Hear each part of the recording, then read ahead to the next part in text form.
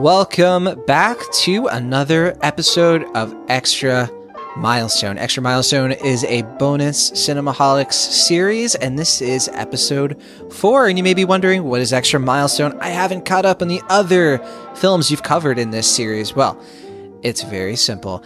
The goal of Extra Milestone is to introduce our audience of film lovers to significant milestones in film history by revisiting them in the present. These are films that we believe went the extra mile in their filmmaking and the legacy that they have on films today and beyond.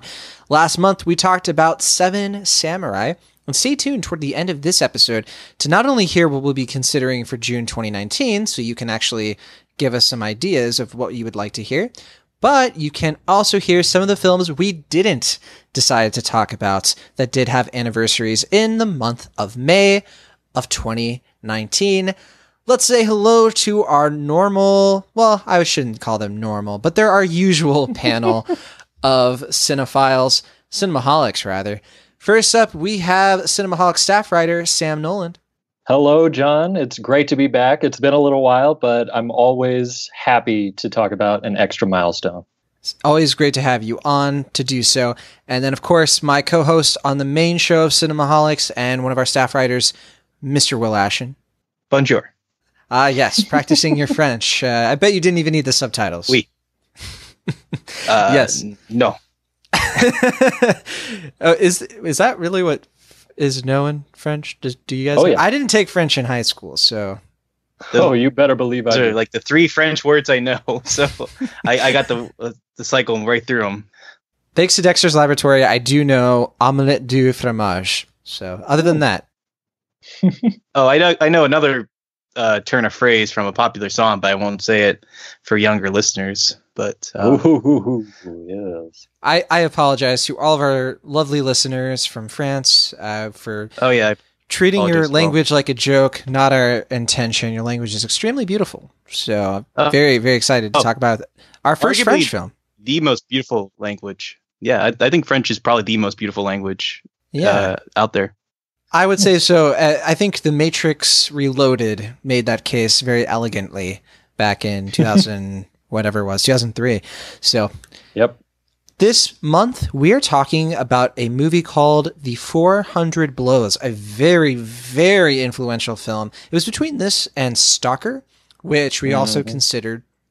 But I think 400 Blows, first of all, had a much more manageable runtime for us, but also I really have been wanting to talk about the French New Wave. I know it's pretty early in this Extra Milestone series, and we'll get plenty of other chances to get into the New Wave. But Sam, some of our listeners and I might not be aware of what the French New Wave is. So in case they are unfamiliar or they forgot, what is the French New Wave and why is it so significant? I would love to tell you, John, but I think before I do that, I think it might be worth our time to talk a little bit about Francois Truffaut, the director of the film we're going to be talking about today. The Young Turk Francois himself. Truffaut, yes, the original Young Turk, some would say. So Francois Truffaut was born in 1932 in France and was a cinephile and troublemaker for pretty much his entire life. He was a cinemaholic? Okay, moving on. Oh, yes, you're right there with the jokes there, John. So don't think I don't appreciate it. But yes, he had a very sporadic home life. Was born out of wedlock, which at the time had quite a stigma to it, and so sort of had to jump around between nannies and relatives and parents of various kinds, and sort of learned to become self-sufficient early on, and was expelled from numerous schools. And by the age of 14 decided, I don't need to go to school whatsoever. And so, and we should say he was self-sufficient, but I'm under the impression that he really got by because of his friends, right? Like he had, kind of like in the movie The 400 Blows, which is depicted, he had people like let him stay at their house and like hide him, and he was like really getting by with the help of his friends. I mean, that song was basically written for him, and it wasn't even written yet. Yeah, well, there you go. The Beatles song, to be clear. it all comes full circle in the end. Yeah, it's funny you mentioned that because what happened was that's sort of what he did throughout the late 40s, and then in the early 50s, Francois Truffaut met a film critic named André Bazin, who was the founder of the very popular film magazine Cahiers du Cinéma, which is still running today. It's one of the most prestigious film journals ever to exist. They're notorious for having extremely, almost unreasonably high standards, and that's sort of what's great about them. So they're definitely worth a read if you can get a hold of them. And Truffaut became a critic at the age of 20, the ripe young age of 20. He was like a father figure dear. to Truffaut. What's that? That's how old Sam Noland is. I know you like to hide your age, but Yes. several times people have been like, John, I listen to the show and you're a regular Bazin, and then Sam Noland is of course your Truffaut, and I was like, we'll see what he does. Let's see. I've got a ways to go before I can ever come close to reaching the legacy of Truffaut, but that is the future, and tomorrow is a mystery, so we'll just have to wait and see. But yeah, Bazin was very much a father figure, and they originated the auteur theory a little bit, which I'm sure we'll talk about. He coined it. Later. Not Bazin, but Truffaut coined the term and then popularized it. It did exist, obviously, before him, but he kind of spoke truth to it. Yeah. It's basically the idea that the director of a film is like the principal author of it, and that a true director should have like sort of a set of values that they return to again and again, and are sort of perfecting or playing with, but it's always a variation on sort of the same thing. So it's a very interesting theory. Heavily inspired by Hitchcock, right? Where he made the argument, it was an unpopular opinion at the time, but the idea that Hitchcock's movies all had very strong stamps of his creative vision. They weren't studio mandated. And that was like the future of cinema. It was like, and he was very controversial for saying like the problem with cinema is that all of these films are stagnant, and especially French films of the day. And he would point to American directors like Hitchcock and Orson Welles, which was a huge influence on him, and be like, these are auteurs. These are directors who their creative vision supersedes the studios, and that's why their films are so good. And he got laughed out of Cannes for ideas like this. Yeah, that's the brilliant part. I found this out today, and I love this. Truffaut was so vicious, in fact, that he earned a nickname, the grave digger of French cinema, which I just dearly love. And it's pretty much what you're saying. He was he was very frustrated at sort of the lack of artistry, so to speak, that he just wasn't getting out of cinema at the time, that he desperately wanted. And so in 1958, after seeing Orson Welles' great film Touch of Evil, he said, you know what, I'm gonna do this myself. He had directed a couple of short films early on. I found out that one of them, which is called Une Visite, has never been released to the public because Truffaut was embarrassed by it. So that was made in 1955. He did another short in 1957 called Les Mistons, which I've seen, and it's pretty good. Have you seen that, either of you? No, I've never seen any of his short films. He didn't do many. It was just the two. What about you, Will? Nope. Yeah, it's about 18 minutes long, and it's just about a bunch of hoodlum kids who sort of go around. It doesn't amount to a whole lot, but it's clear to see the sort of the intent and artistry right from the beginning. But in 1958, he decided, I'm going to do this myself. I'm not seeing the change I want. Right. And thus began the French New Wave, which was sort of this mass rejection of what cinema was sort of known as at the time, in France at least. It was a little ragtag group of critics turned directors, among them Jean-Luc Godard and Agnes Varda, rest her soul. And she wasn't part of the original four, though. Not the original four. Yeah. But she definitely was a defining voice. Yeah, she came in a couple years later, but was a defining voice nonetheless. So the original four was Truffaut, Jean-Luc Godard, Jacques Rivette, and Claude Chabrol. And Eric Romer, you could argue. But I suppose. Jacques Rivette is kind of funny too. I didn't catch this until watching the film the other day, but one of Jacques Rivette's movies is even referenced in 400 Blows. Paris Belongs to Us. I've got a fun fact about that, but we'll have to get to that a little bit later. Sounds good. Yeah. And so they were all sort of, like I mentioned, they were upset at the lack of realism, more or less. And very inspired by certain authors and philosophers of the 18th century, one of which is referenced directly in the 400 Blows. So we'll have to mention that a little bit. But yeah, so the 400 Blows opened in Cannes in 1959, only a year after Truffaut had been banned for indecency, which I think is fantastic. Only French critic not to be invited to Cannes in 58. The only one. That's like, think about that. Of every critic in France, only Francois Truffaut. It's not that there were that many, but yeah, it's still, yeah. That's true, but it's still funny that they were like, I guess they were a little more thin-skinned back then, but who's to say? Maybe there is something else going on that we don't know about. Regardless, the movie opened in 1959. It was May 4th, correct? May 4th, 1959. And I think, in France, I don't know when it released in the U.S. It opened on November 16th of 1959 in the U.S. So it took a little while, but got there eventually. Got here eventually, I should say. And it went wide in France on June 3rd. So pretty much right out of Cannes. Right. And it was immediately met with massive acclaim.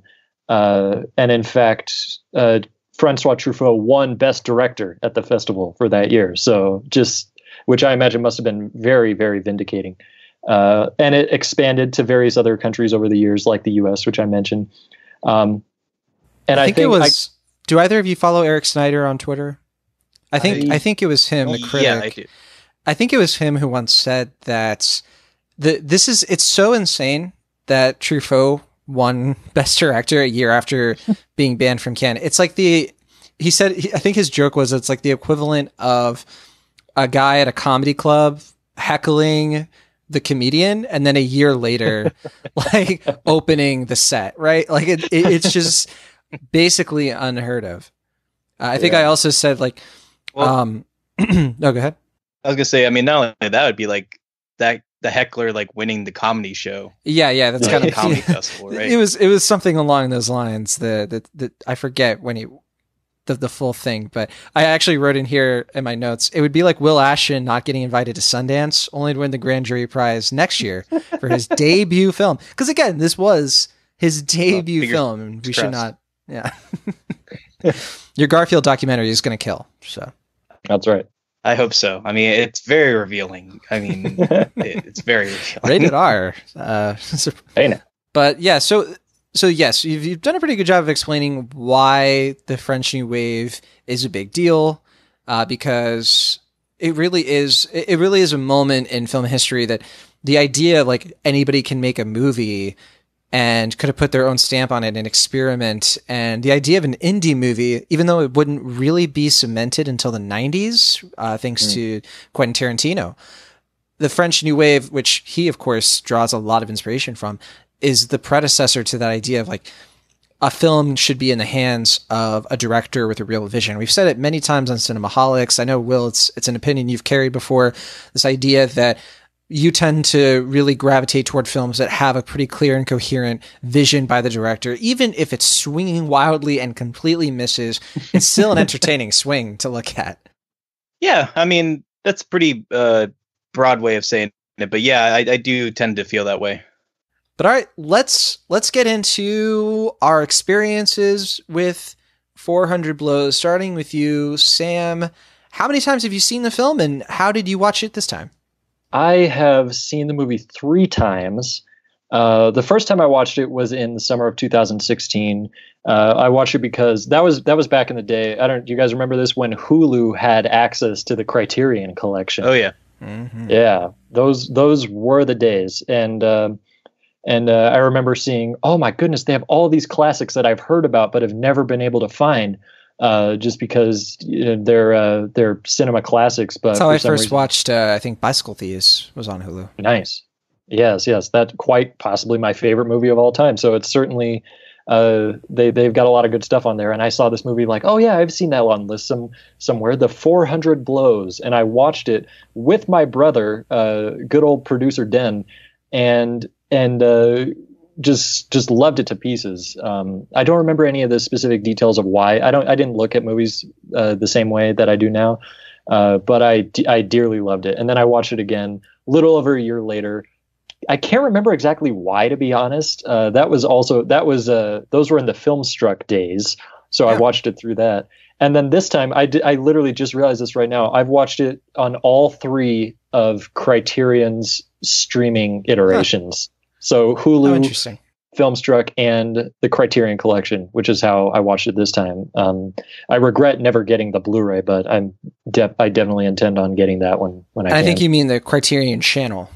What did I say? I think you said Criterion Collection, unless I misheard you. Oh yeah, But yeah, the Criterion Channel, it's totally which is possible. yeah. We talked about that, of course, plenty of time. That's how I think I said I watched Seven Samurai last week. Always a great place to start when you want to try to find a good old classic movie. But okay, Will Ashton, what about you? How many times have you seen it, and how did you watch it this time? This is my first time watching it all the way through. I have seen bits and pieces of it. I know for sure that I saw the last 5 minutes of it on the beach. Stuff like that I've seen before, but this is my first time watching it all the way through, and I watched it through the Criterion DVD. I don't know when it came out, but it seems like it's an earlier edition just based on the style of the DVD. I can look up exactly when it came to Criterion, but yeah, that's how I saw it. Same here. First time watching the film all the way through. I had seen the opening credits before, where it's like the perspective of the child from the car looking at the Eiffel Tower.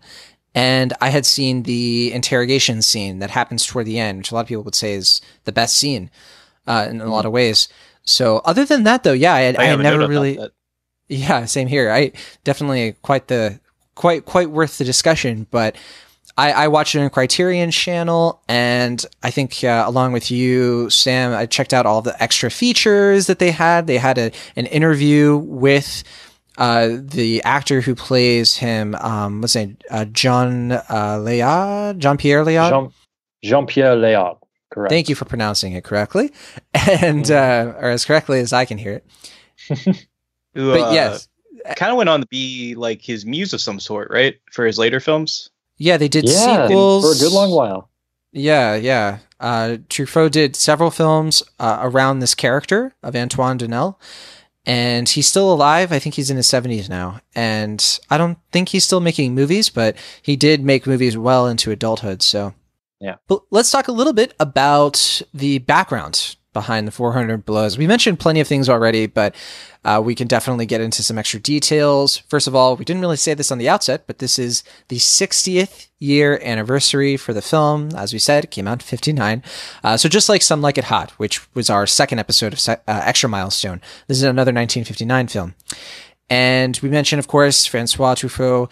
This was his first film that he ever directed, but he also produced it. He co-wrote the film with Marcel Marceau, who was a French screenwriter. He also did another film that came out later that year called The Verdict, which is directed by Jean Valère, which I think was a film that it came out after The 400 Blows, but it definitely was not expected. Like The 400 Blows was not expected to be a film to like elevate Marcel Marceau for sure. And we also talked about, yes, Truffaut was a member of the Young Turks. These were the film critics who, like you said, Sam, like their whole thing was like, can we break the rules of films in the way that the directors of the silent film era did, right? Because their thing was like not to be different for the sake of it. I think that's what people sometimes confuse about the French New Wave of like, oh, they're just trying to break rules because they watched so many films as critics. They knew how to subvert your expectations, but it really was more about pioneering new ways to cut between scenes, new ways to edit. One of the very innovative things that Truffaut does, especially in 400 Blows, for example, is that he found a really great way to sort of cut down transition pieces instead of giving you these like wide shots of a building before you would go in there. He would just cut right to locations and really just let the viewer fill in the gaps. So he was kind of a pioneer in sort of challenging the idea of show don't tell, because a lot of the time it's the films of this era would be lots and lots of show, not very much tell. And then he was sort of like, you don't need that much of either. And so he was really great at that balancing act. But yeah, so the title of the film, this is something I didn't know before I started looking into it. The 400 Blows actually translates from a French idiom, which doesn't really mean a lot to us who speak English. But if you translate the meaning behind the idiom, the idea is that like Will, please explain it. Well, I don't know the exact, I mean, I can't, I have the phrase here, but I don't want to say it because I know I'm going to mispronounce it. But sure, same here. I guess the English translation is to raise hell. Is that what you got, John? Yeah, and to sow your wild oats and raise hell. Oh, yeah. Okay, yeah. But yeah, that's the idea, right? Of like sowing your wild oats as like a kid. It's like this very raw idea of like rebellion and just being kids are bad people, basically. But the funny thing is, when they were going to release this film in the U.S., what you were saying earlier, Sam, they had to do a lot of subtitling, obviously, and dubbing. And the film is totally dubbed. They filmed this silently, and then they dubbed the audio later, which I think this is pretty impeccable with that considered. Oh, and yeah. Is that the case? Yeah. Yeah, you would never know it if no. Actually, I was gonna say, because there are a couple of times where I noticed the dialogue was not in sync with the mouth movement. I wasn't sure why, if that was like the DVD conversion being off. So that explains a whole lot. Right. They were going to call this movie Noelle Gilmore. Actually, she was the one who oversaw the film being made for U.S. audiences. She was going to call the film Wild Oats, but the distributor actually decided to just change it back to the 400 Blows, even though it's not really a faithful translation, and a lot of people were confused going into the film because they thought this was going to be the idea of like a corporal punishment or like 400 punches, you know what I mean? And even I was kind of confused. I was like, why is this called the 400 Blows? This is like a reference to like some kind of specific French thing, and it is. Yeah, thought it might have been like some sort of weird Bible verse or something, or like a reference to a book. But no, it literally like that. The title, as we know it, it means nothing. Yeah. Essentially. I was wondering. I was looking in the book for like when they showed the Balzac, literature. I was like, oh, is 400 Blows in there somewhere? Yeah, no, not that I know of. It's just a phrase that they had that for whatever reason, this crazy thing that we call language. Who knows how words are formed? Who knows? They're all made up. So there's that. All right. And also, we've kind of alluded to this, but this is a semi-autobiographical film, a lot of syllables. There you go. Which it actually depicts some of the real-life experiences of Truffaut's childhood. So, Sam, you mentioned a lot of that, his kind of like rough-handed existence. Really, he's drawing from that in this film, and it's what really convinced him to cast Jean-Pierre Léaud in the main role, because his audition, which you should definitely check out if you can, it's on YouTube, it's also on the Criterion channel. Truffaut definitely saw an uncanny likeness and similarity in not just their lives, but also Léaud's just demeanor, his mannerisms, the way he spoke, his sort of eloquence, but also his like, is he really right here in the room with us right now, or is his mind like a million miles away? That's kind of his like signature of this film. And he was so impressed with Léaud and how similar they were that he actually allowed this young kid who did this film when he was like 13, 14 to improvise a lot of his lines, including that scene I was alluding to earlier, the interrogation scene, where we find out a lot of things about his backstory. Last couple of things, movie was mostly shot in Paris, France, as you can expect, and a lot of locations around France, as you'll understand as you watch the film, and 99 minutes, just 99 minutes long. I know, Will Ashton, that was a big selling point for you to settle on this film. For this month, yes, considering that last month we did the 204-minute long Seven Samurai, I just requested that, hey, let's not do another 4-hour movie. I thought that was pretty Stalker reasonable. Would have been. I'm glad So I'm glad we got something just under 100 minutes this time around. All right. Before we get into the plot synopsis of this film, and just a reminder, if you've never listened to Extra Milestone before, we're not going to be spoiling anything of this film until we get into the plot synopsis. Once you hear Will start talking about the synopsis and everything, that's your clue to go check this movie out if you don't want to be spoiled on it. But before we get to that, Sam Noland, what is the legacy of the 400 Blows? Why are we talking about it right now? Is it really a celebrated film? It's an incredibly celebrated film. For one, one thing, when it was originally released, as we mentioned earlier, it was met with critical acclaim at Cannes and when it was released to the public, to the point where it remained in theaters for longer than expected. And in fact, there's a great interview with Truffaut available on the Criterion channel, and I imagine YouTube as well and stuff, where he said that, yeah, I went over to America and everyone just keeps going to see it. Part of it was publicity and word of mouth and the press, and I was there, so everyone thought it might be relevant. So it just kept making money, and all told, it made 37 million in US, or excuse me, 30.7. Yeah. 30.7 million in US dollars, which adjusted for inflation is over 260 million. So nothing to sneeze at whatsoever. It's like Lady Bird making 260 million, which it did not. It didn't make over 100. You're never going to believe this. I'm literally going to reference Lady Bird later. Oh, really? Okay.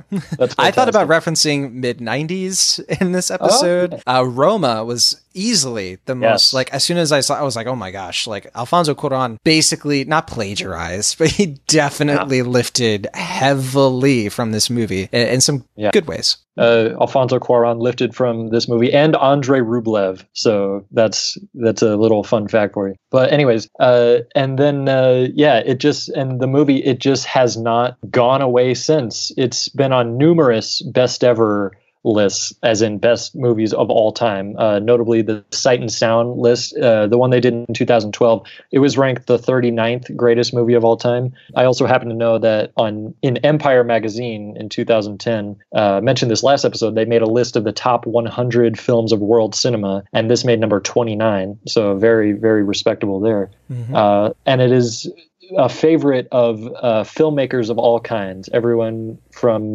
contemporaries of the French New Wave to Nicolas Cage, of all people, I found out, is a huge 400 Blows fan, as is Ellen Page. So there's nothing. And I was going to say, not contemporary, but Kurosawa, I guess, also says one of his favorite movies. Kurosawa. Nice little segue from last month when we talked about Seven Samurai, yeah.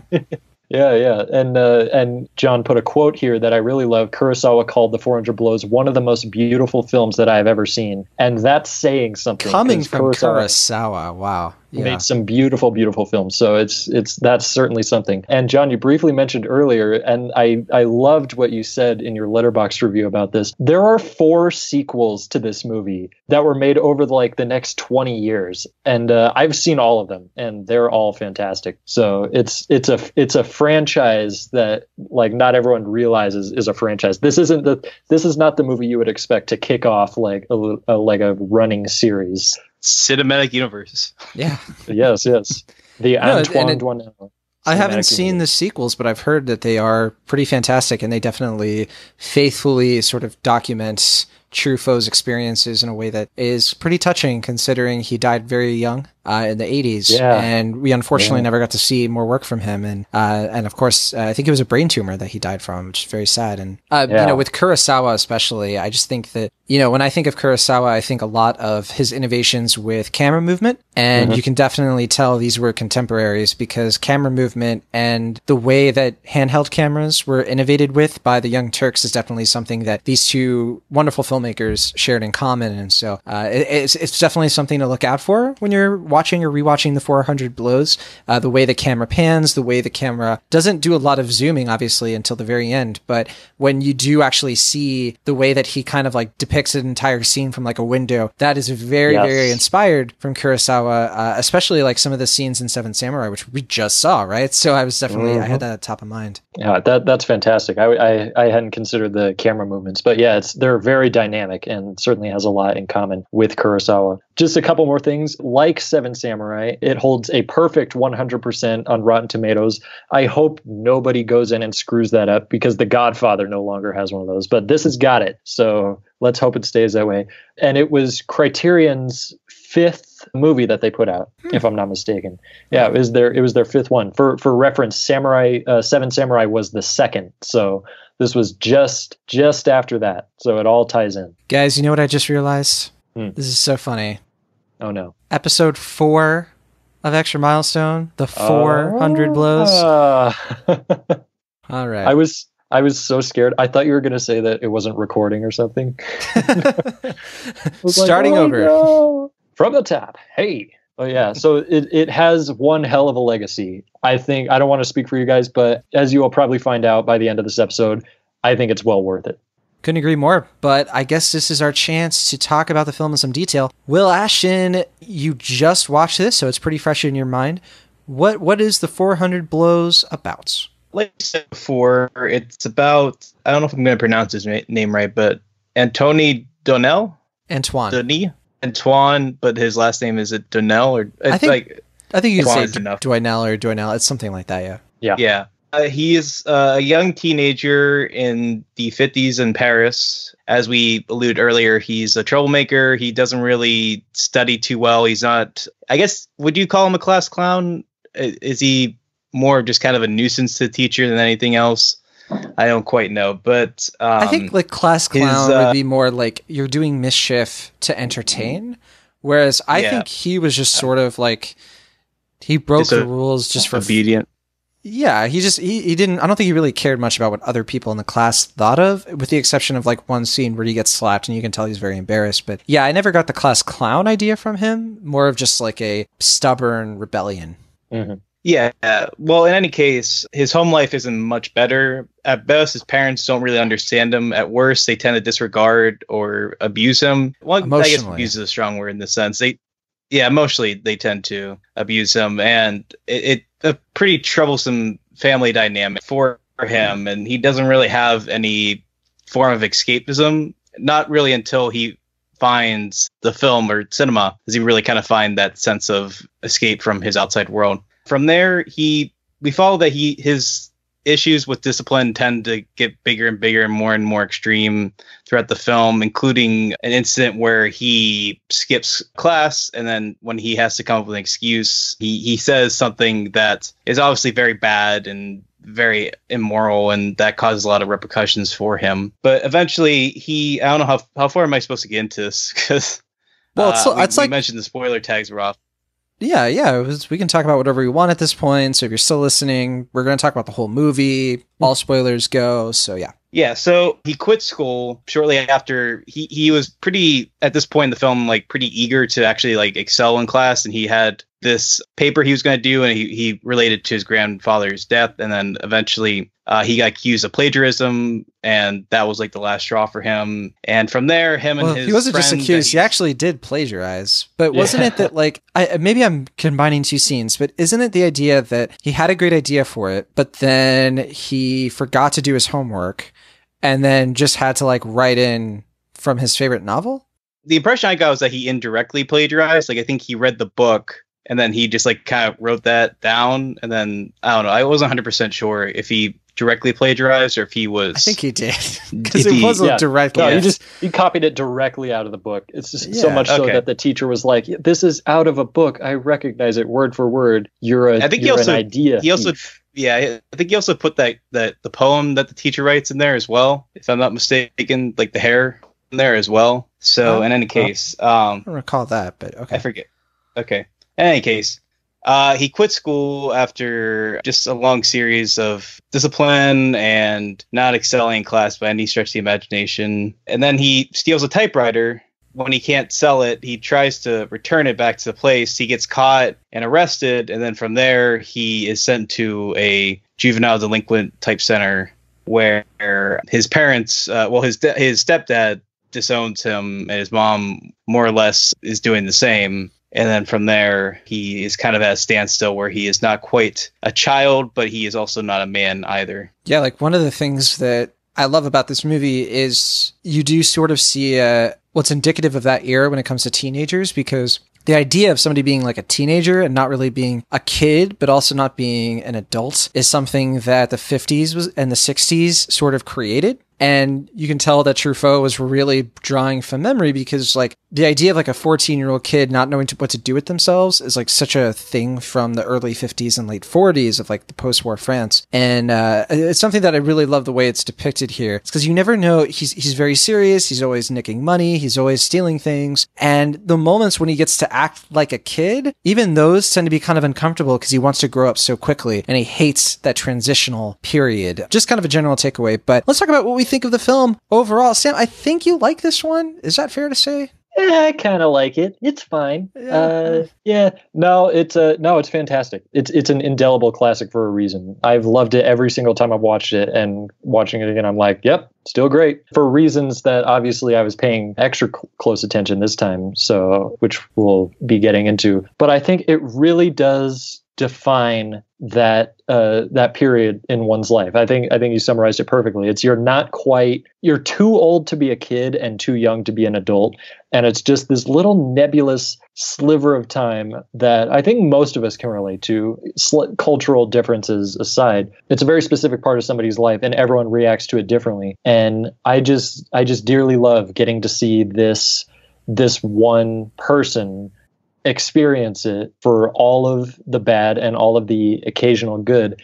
It's 99 minutes, but it does not waste a second. There are a couple of movies worth of material in this, at least from a quality standpoint. Every blow lands, and I think that I think that there aren't that many films that are this cavalier. It's a film that heavily criticizes the way that government treats juvenile delinquents, the way they sort of just really write him off. And it's so interesting because everything that happens, Will really said it well, in the idea that it's kind of episodic, the way that there's so much cause and effect here. He does, like, this happens to him because he happened to be late, because this thing happened, and as a result, he cheats on his tests. You know, he skips school, sees that his mom is shitting on his stepdad, and like, so here's what happens because of that. And then a lot of the times that he breaks the rules or something happens where he gets in a lot of trouble, it's not that he's not complicit in what happens. It's just that his circumstances, he faces so much misfortune.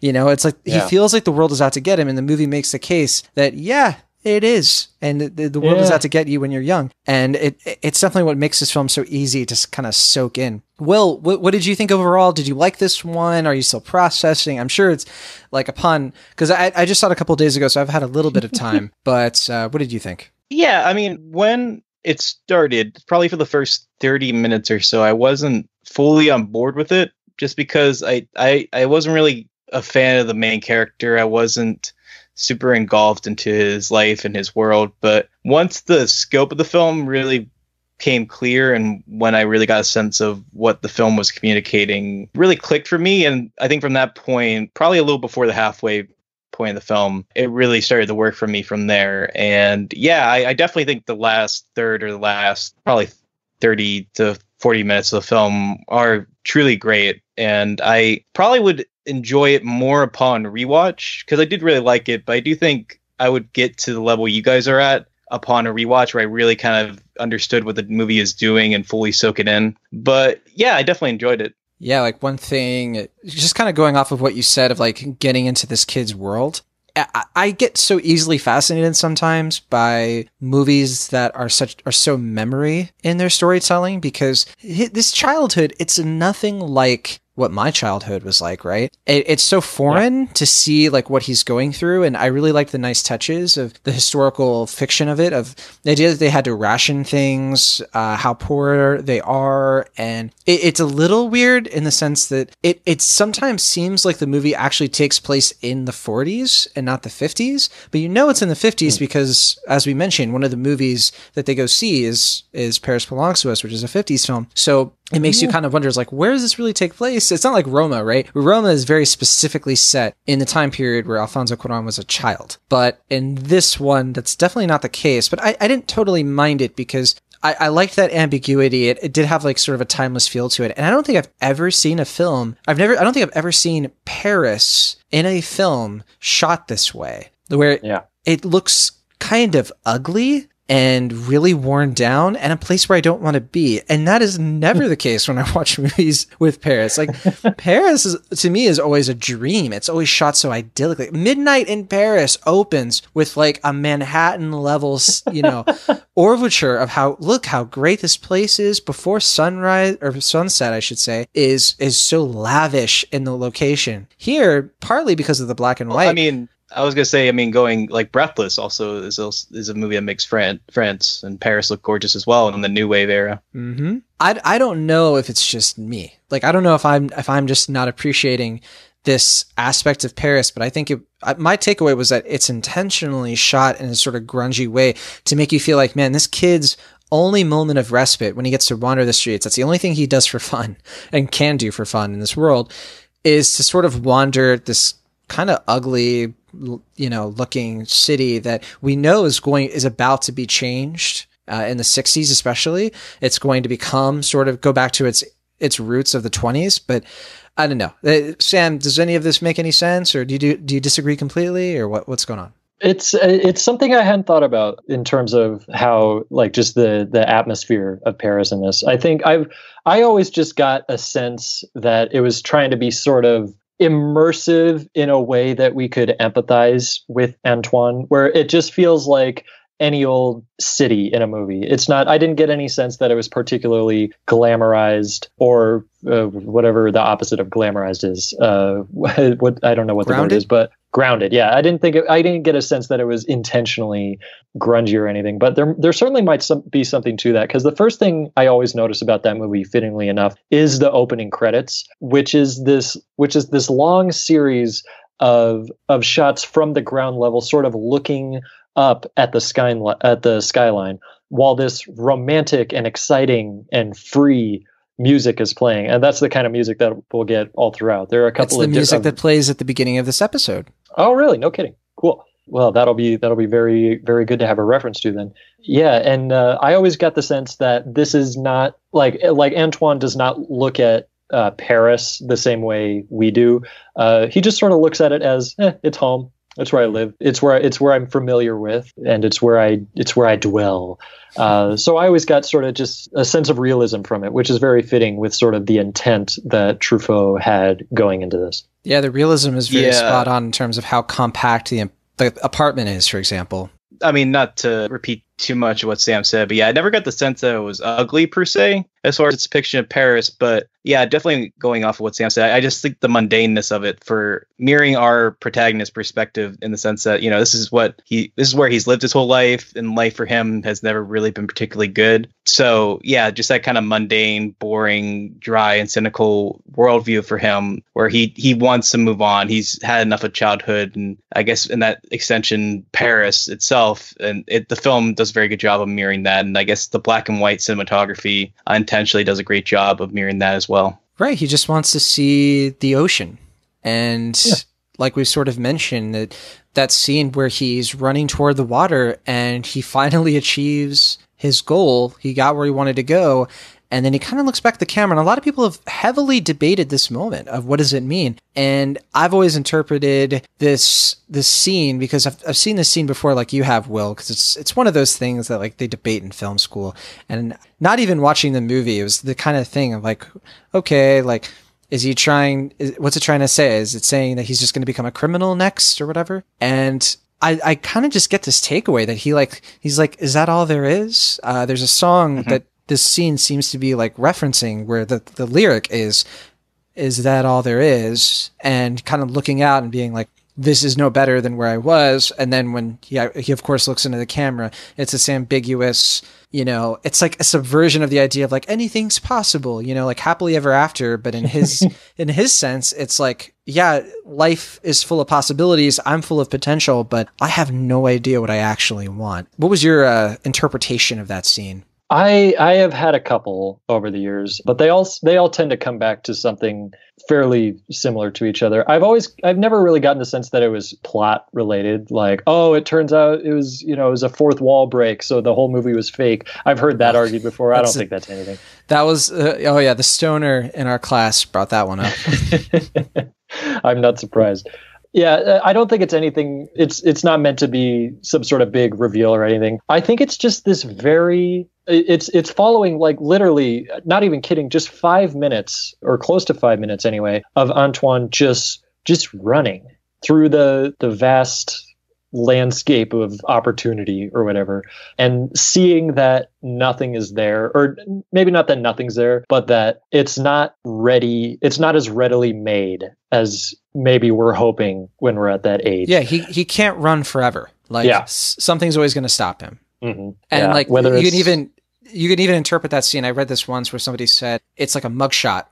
It's like the mugshot of when they took it of him is when they do it again at the very end to be like, you're still captured. The system still has you. You'll never be able to fully run away from it. And that's him with that realization.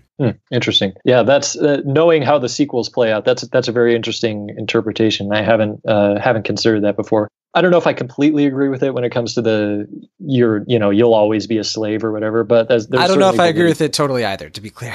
Yeah. I think it's really more than anything, it's this moment where after all this time we've spent seeing this child really go through quite a lot. It's not specified exactly how long this movie takes place over. I get the sense that it's no more than like a couple of months. So it's a very definitive couple of months. And it's this moment where the viewers who are watching and are perhaps either sympathizing or empathizing, or maybe just spectating on what this child has been doing, we finally, the viewer and Antoine, just sort of get to see each other for the first time, after all of it's happened. And I think it's just this really good way to just put a button on all of it and say like, yep, that's it. There's, the story continues. Even if there hadn't been sequels, it's like, yeah, this child would go on to lead a life, but that's the end of this story. Yeah. So to speak. I know that's sort of like a broad, It's a bit saccharine, but I like it. Yeah. It's what I tend to go with, and I know that Truffaut would not be averse to an ending of that kind. So that's the one I tend to go with. But of course, there are probably dozens of interpretations. Absolutely. Will, we don't want to put the pressure on you. Don't want to put you on the spot. You just saw it. But did you have a specific takeaway from the ending of this film? Or if you want to also, I know you wanted to also talk about the interrogation scene. I keep calling it interrogation, but it's more of like they're just asking him questions. It's not like aggressive. But, It's a confession. That's a good way to It's like a confession or an interview. Like it's just a profile of him. Like they're kind of profiling him, just trying to figure out what his side of perspective is. Like they accuse him of saying that he's like lying all the time. So there's even the implication that they don't really even believe him, whatever he is saying. So, but I'll go to the beach scene first, because like I said, I have seen that scene before. I've been in film classes where that scene is discussed. So I knew the end of this film before I saw the beginning. So it was kind of this like, it was more for me, I guess, just kind of moving towards that scene. Yeah. It's like watching out how Lolita. he got there. I guess so. Or like it's like a memento of some sort, I guess, for me. But or Planet of the Apes. I guess that's a more apt comparison, like Planet of the Apes, Sixth Sense, something of that sort. Although it's not really like a twist per se. No. But in any case, I think you guys have said it very well. It's that like endless possibilities, but at the same time he is completely trapped. There's like that like road to possibilities where he's running, he's free. There's this like I forget. Is there music in that scene? I don't remember if there's like any like swelling. Is there music in that scene where he's running? It's the score kind of mixed with another rendition, and then we're going to be closing out this episode with that music. Okay. Will Ashton. It's like you're psychic or something. Ooh. But yeah, I mean, there's just like this like grandiose. Oh, he's finally like he's free. He's no longer confined. And then he gets out there, and like the ocean itself is beautiful and it's full of possibilities. It encompasses the world, and yet like he's just one guy. He can't swim, as far as I know. Like he can't really go anywhere from there. So he is just confined to who he is and where he's from in that extension. And yeah, I mean, like he can either just go back, or he can like I guess go somewhere else. But he's really not going to. He can't go as far as. I guess, yeah. I don't know. I mean, but I didn't really think of the I didn't think of the comparison between the mugshot and that final screen cap. But Yeah, I mean, that's an interesting comparison as well. Just like that he is basically confined to that possibility of being who he is for basically his whole life, even though he is at a point right now where he is not fully matured or not as mature, I guess, as he wants to be. And yet his life seems kind of predetermined already. And whether that resorts to, petty crime or even more extreme crime, or he's just going to be left wallowing in his kind of like sense of self-pity or lack of more, I don't know what the word would be. But yeah, it's I guess it depends how you look at it. It could be maybe optimistic, but it seems like for the most part, people tend to have a kind of dour, bleak look at the ending of the film. And correct me if I'm wrong, but is this one of the first like major ambiguous endings in cinema, as far as like one of the first like open-ended endings that really kind of caught on this particular way, or is that overstepping? Definitely one of the first, and that's why it's talked about so often, because it went on to shape a lot of other ambiguous endings. Like the idea of an ending not giving you a clear idea of what's going to happen next to the character, it was pretty unheard of. I mean, unless I'm forgetting something, Sam. Nothing's springing to mind. I have no doubt that it had happened before this, but this is certainly one of the notable ones. For a film that captured the zeitgeist this thoroughly, though, right? Like a very successful film. Yeah, it's very big. That's what I mean. Yeah, so I don't think it's like the first ever. Like I don't think it was a complete like trendsetter in that regard, but I do think it did start the trend as we know it now with like films allowing themselves to be ambiguous or open-ended by the end and not having it defined like they live happily ever after or they're going to jail or whatever. It's just like we don't really know, because he's like there's no end credits like over his mugshot going like he would go on to be like Truffaut himself, a sensual lover of many women. Return in the Avengers. Yes, he will return in the French New Wave cinematic universe. There you go. It's so funny listening, because I know what ends up happening, but that is neither here nor there. I came up with one ending that might be somewhat ambiguous, is Vertigo. What do you guys think? That's a little ambiguous, but I guess not to this extent, right? Because it's not more the same. Yeah.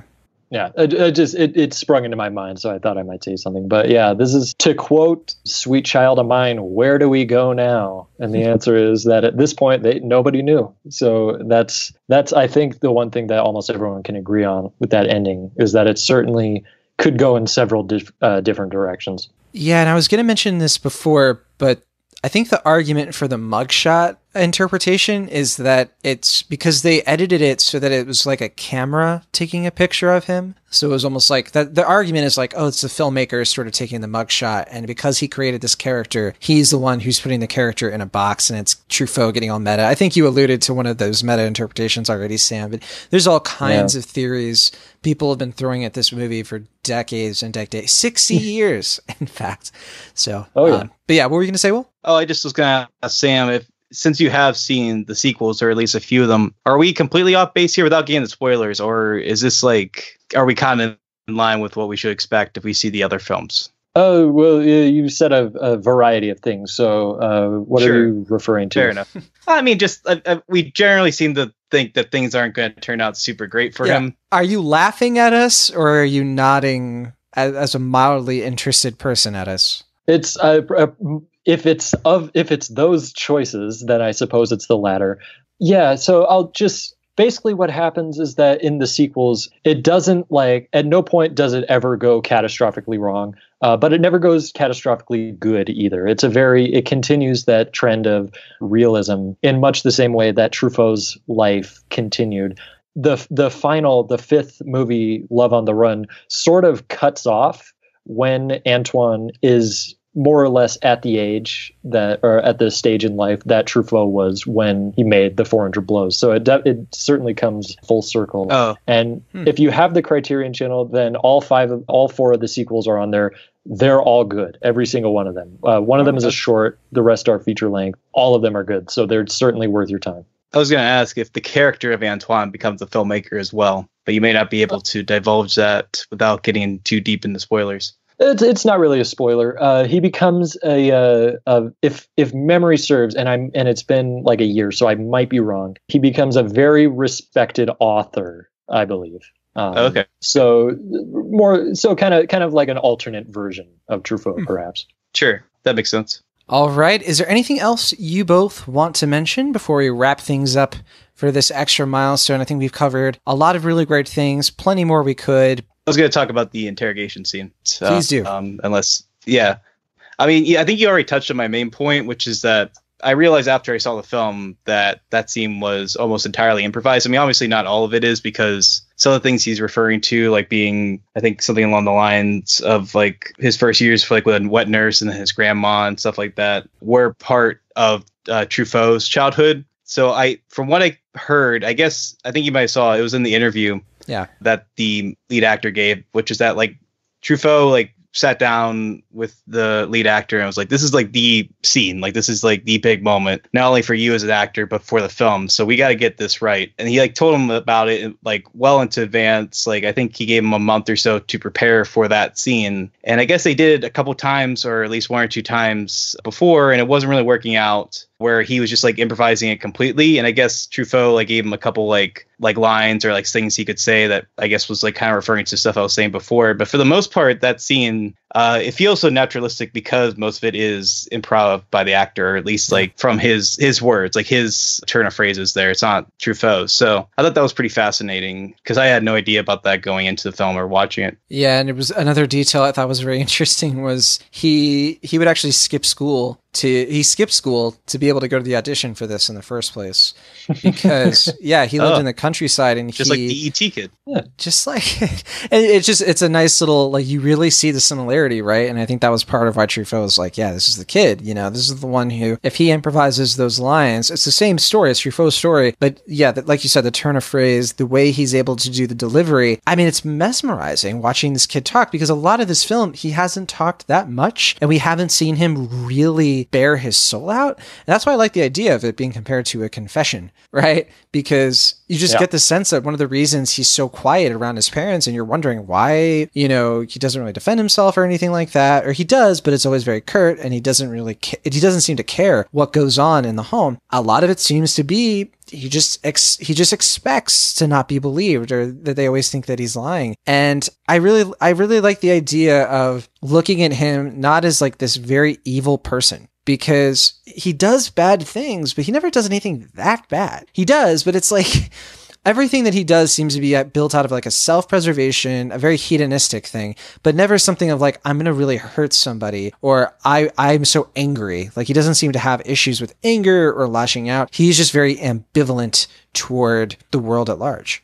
Yeah, I was going to say, he's never malicious. Like, he never does anything that like is like abusive, I guess. Like, he just like does, like you said, like things to self-preserve, or like trying to help him get along, or like just like get out of trouble, if anything. Just something, a couple pranks. A couple of like mischievous things. But I mean, most of his classmates, they're shown like they break that kid's glasses, so it's like he's not really like that far away from like the other kids in class. He just tends to get caught, right? So I mean, yeah. Whew, how awful are those teachers, by the way? That's one of my favorite lines in the whole movie. It's early on, and it's where after Antoine skipped school or something and tries to sort of sneak back onto the campus, and the teacher's like, "Hold it right there, mister. What kept you yesterday?" And he's like, "It's my mother, sir." He's like, "What?" And he goes, "She's dead," and his mother's alive and well. But then this teacher, who's just been sort of needlessly just sort of unfair to the kid, just sort of singling him out or belittling him or whatever, just sort of out of nowhere gets all genuine and says, "Well, son, you should always confide in your teachers." And it's like, every adult in this movie, he sort of feels like every adult has sort of failed him. And because none of the adults are very sympathetic, right? No, not really. Yeah, I mean, that's kind of fascinating with the parent. Well, I don't mean sympathetic in the sense that you don't understand them, or that they're not human. The idea of like, you don't like them. Like, the parents are just kind of mean-spirited in a lot of ways. The mother, like, to his face, just gives the impression of like, I didn't want to have you, and I don't want to be here right now. Yeah. And the dad is emotionally abusive. Like, he has moments of levity, but this is one of the things that fascinates me about the movie, is that you definitely get the sense that Truffaut is a fan of psychology, that he came out of the Freud era, because, you know, psychology is part of that interview scene, right? And where it's a psychologist who's able to like get to the root of why Antoine does the things that he does. And also the film is more about like, psychological and emotional abuse is just as damaging as physical abuse. And he doesn't really get physically abused much. He gets slapped, but even the parents are like, oh, well, we don't know what to do with him, and we're just not the kind of people that would hurt him. But then it really, to me, feels like Truffaut is saying is like, they don't even see it. Like, they don't see the way that they act, the way that they fight next door to him, the way they put him in this cramped area, and the way that they punish him and treat him like a slave at times. It messes with him, and it's abusive. And you even see, like, there's such a change when they show the littlest bit of decency when they take him to the cinema, his favorite place. And on a dime, you get this like unexpected reprieve. They're not interested in raising Antoine. Yeah. They sort of they almost view him as a burden. They talk about him like a pet almost at times, to the point where, he's alone most of the time. And the parents don't really seem to be interested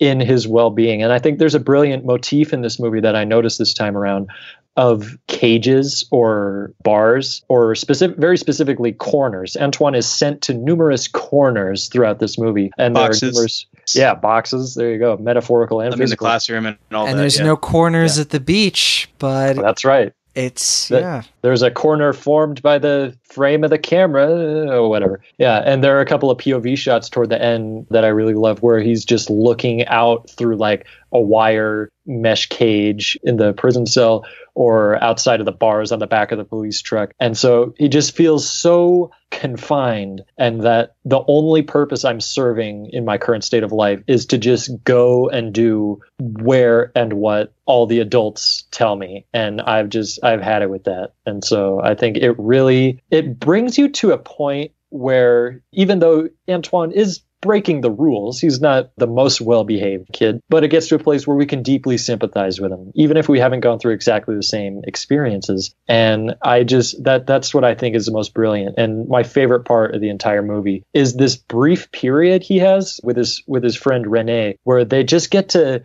just sort of hang out at Renee's house and just sort of do whatever they want. The parents aren't very attentive, and they're indulging in all this stuff, like they're getting cigars and drinking wine, and they're stealing money. They're just up to mischief. It's this period of gleeful liberation, and that's sort of Antoine at his height in the movie. And it really got to me this time around. So I think it's a brilliant, nuanced story from beginning to end. The one thing I noticed with the parent dynamic is that it seems like they switch kind of halfway through the film. I don't know if you guys got this, but at the beginning, the mom is kind of distant and cruel and very dismissive of her son. Then like the levity moments you're talking about with the dad tend to be towards the beginning. Like he's kind of joking. He's like, we're having like a bachelor's party club kind of thing. And obviously like the mom's having an affair throughout this time. Then like sometime after the movie theater scene, like they switch, like the mom is a little more attentive, like open to having like a loving relationship with with her son. Whereas like the dad at that point is like completely distant and cold, like he doesn't have any levity, and that's where the more like abusive stuff that we're talking about tends to come in. So I found that kind of fascinating. I don't know if you guys thought of that as well, or if that was something you noticed throughout the film. Yeah, I got the sense that it was because the mom was trying to butter him up so that he wouldn't tell the dad about the affair.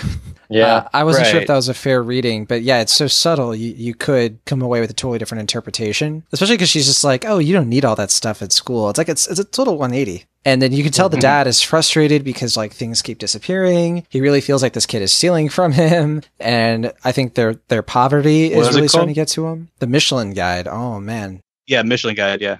Yeah, he reminds me of like those parents, who they get so obsessed with their hobbies that they completely neglect their kids. And like you said, just leaving them alone all the time. And yeah, it's really not hard to leap to why this kid feels like his home is such a prison. I mean, it's shot in such a way that you really just don't want to be there with him. And for me, like the best parts of the movie is when he gets out and he's able to just explore and roam. And that's what you want for him. Oh, yeah. Yeah, it's, home life isn't desirable in the classroom. Just every little precious bit of life is just harshly punised by the teachers saying no, slapping it out of the hand, whatever it may be. Faza. Yeah, just every place is a prison essentially. And even that line of dialogue, "Where is the father?" It's like, geez, Truffaut, we get it.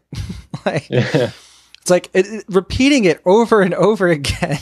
of the father. It's not father. Where's the father? And then just Antoine has to sit there and be like, I don't know. Could be anyone. Yeah, not here. And that was directly inspired from Truffaut's life, who was never got a solid answer on who his biological father was, and his last name was taken by one of his stepfathers. So that holds very true in this movie. But all right, I think that is a good place to finish this out. Next month, it's between a few films that we just don't know what to talk about. Sam, what are these films? I think one of them is the one that I really want to do, and we'll let the listeners guess which one it is.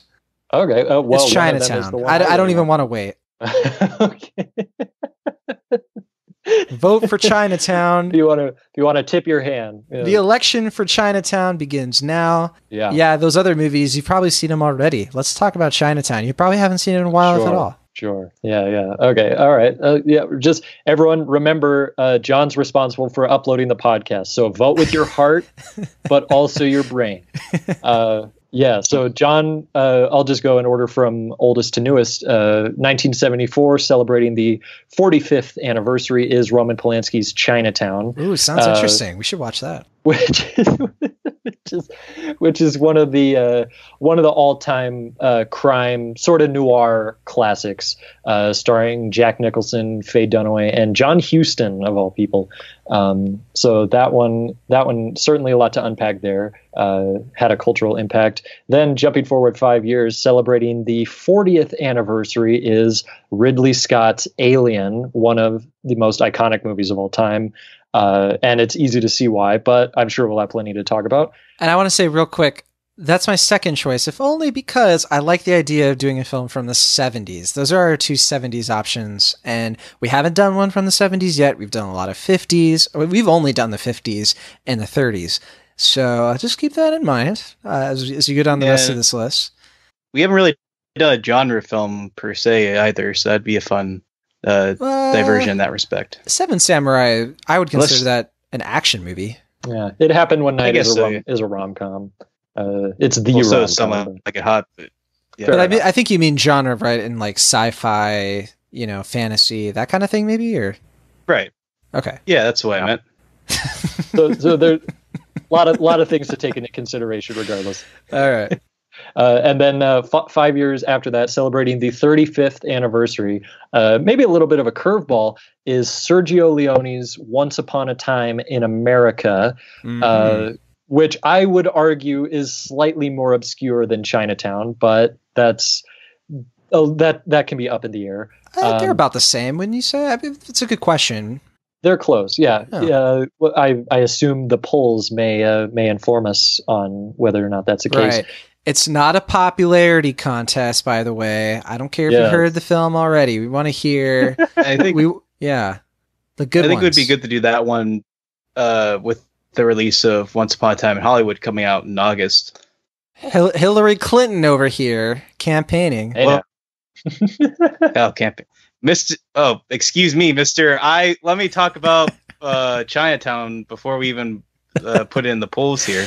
I should have said you're more like Joe Biden because it's Pennsylvania, but anyway. I don't know if I like being compared to Joe Biden, but okay. That's all right. I don't know I don't like this train. Let's get off it. Let's all settle down. I'm just gonna stay out of this. Yes, Once Upon a Time in America is Sergio Leone, director of such westerns as The Good, the Bad, and the Ugly, and Once Upon a Time in the West, which is not related, but they have a similar title, starring Robert De Niro, and it's a huge 3.5 hour epic gangster movie, not unlike The Godfather, but it's certainly it's not just doing The Godfather. So even though it has Robert De Niro in it, it's very much its own thing. And it's very brilliant, if you ask me. I don't know. Have either of you guys seen that one? Yes. So I want to see it again. I've seen the beginning of it, and then I didn't get to watch the rest of it. But what I saw, I thought was fantastic. It's certainly worth watching, whether or not we end up doing the episode. And then our fourth and final option is the one that I hope ends up making a pretty decent run. Is the 30-year anniversary of Tim Burton's Batman. Which I'm surprised that's the one that you're really leaning toward. I would never have guessed. Why is that? Why do you think? It just doesn't seem like my kind of movie? It's not that at all. I think it's a movie I would assume you like, but not over Chinatown and Once Upon a Time in America, or would want to talk about more than those two movies. It's an impossible decision. We had trouble just narrowing it down to 4. So suffice to say that getting it down to just these was difficult. June's a popular month, so it's a popular month, as are the remainder of the summer months. But yeah, I really, really love Batman. I just got to see it again in the theaters, and I loved it more than ever before. It's one of the first movies I ever remember seeing, so I have a very personal connection with it. And I also think it is to this day one of the best comic book movies ever made. I know there are some who share my view on that, so I'd be very curious to see how we all land on that one, should we end up choosing it. But those are your choices. So just to run them down again, it's Chinatown, Alien. Sorry? No, I just realized so it'd be 2 movies with Jack Nicholson in it. Oh, yeah. Yeah, that's true. What do you know? He's really creeping up on these lists. It all comes full circle, doesn't it? Okay, so once again, it's Chinatown, Alien, Once Upon a Time in America, and Batman. Choose wisely. Yeah, and I think, Will, you're leaning toward any film that you've already seen before, correct? No. Well, I've seen half of these. I do generally want to see Once Upon a Time in America. The only thing that deters me a little bit is seeing the runtime be about 4 hours again. But sure. And I also kind of want to see it in theaters. But I would love to see this film. And Chinatown's been on my list for forever. That's probably one I should check out sooner as opposed to later. So I have no real horse in this race. I would be pretty happy with any of these titles, but I'm very curious to see what the listeners pick. Yeah. We will see indeed. We're going to put that up on our Patreon, and we'll also let the Twitter users get a chance to vote as well. And if you want to vote on cinemaholics.com, just go to the comments section for this episode when you hear it and leave a comment for which one you want to hear. We'll of course put that up there as well. Now, last thing, there was one movie from May that I wanted to say I wish we could have talked about.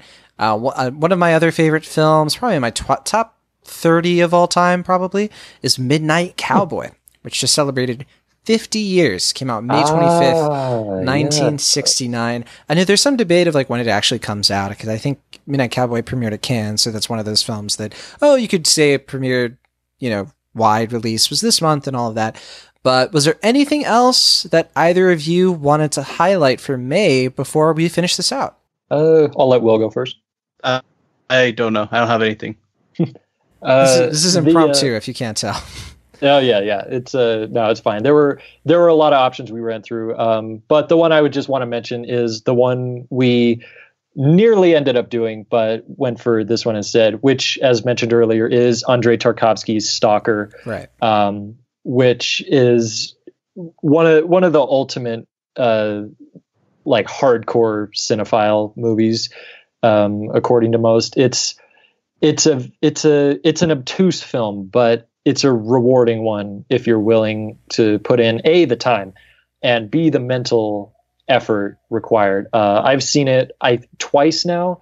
I wonder if I'll ever completely get it, and that's what I love about it the most. And if you're curious to hear a little bit more, I did write a Movie of the Week article about it a couple months back, so that is available if you're at all curious. But yeah, I would have loved to do Stalker, but I hope that we can do perhaps a different Tarkovsky film one day. Yeah, plenty to choose from. And well, I know which one you wanted to do. You totally forgot to mention it. Star Wars: The Phantom Menace just celebrated 20 years. Pretty great. Oh, man. Steady. Now this is podcasting. I have seen that movie. This is podcasting. Yeah. I have seen that movie. So. Oh my goodness. Oh man. Really, you got me. You got me good. Sam for that one. Yeah.